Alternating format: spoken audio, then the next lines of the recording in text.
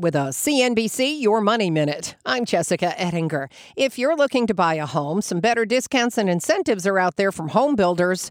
For newly built homes this fall, as 7% mortgage rates keep hammering affordability. Mortgage rates went over 7% at the end of June, and they have not come back below that line yet. So builders are going back to incentives. CNBC's Diana Olick. 32% said they cut prices in September, and that's compared with 25% in August, and the largest share since December of last year. Average discount, 6%. The builders have been benefiting big time from the low supply of existing homes for sale, but the psychology of that 7% 30-year home loan for a buyer, whether it's an existing home or one that's newly built, is still a block.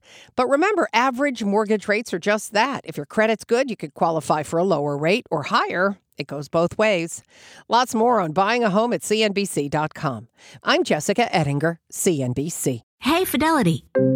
What's it cost to invest with the Fidelity app? Start with as little as $1 with no account fees or trade commissions on U.S. stocks and ETFs.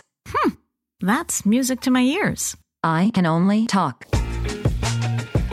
Investing involves risk, including risk of loss. Zero account fees apply to retail brokerage accounts only. $0 commission applies to online U.S. equity trades and ETFs and retail Fidelity accounts. Sell order assessment fee not included. Some account types and securities excluded. Details at fidelity.com/commissions. Fidelity Brokerage Services, LLC, member NYSE SIPC.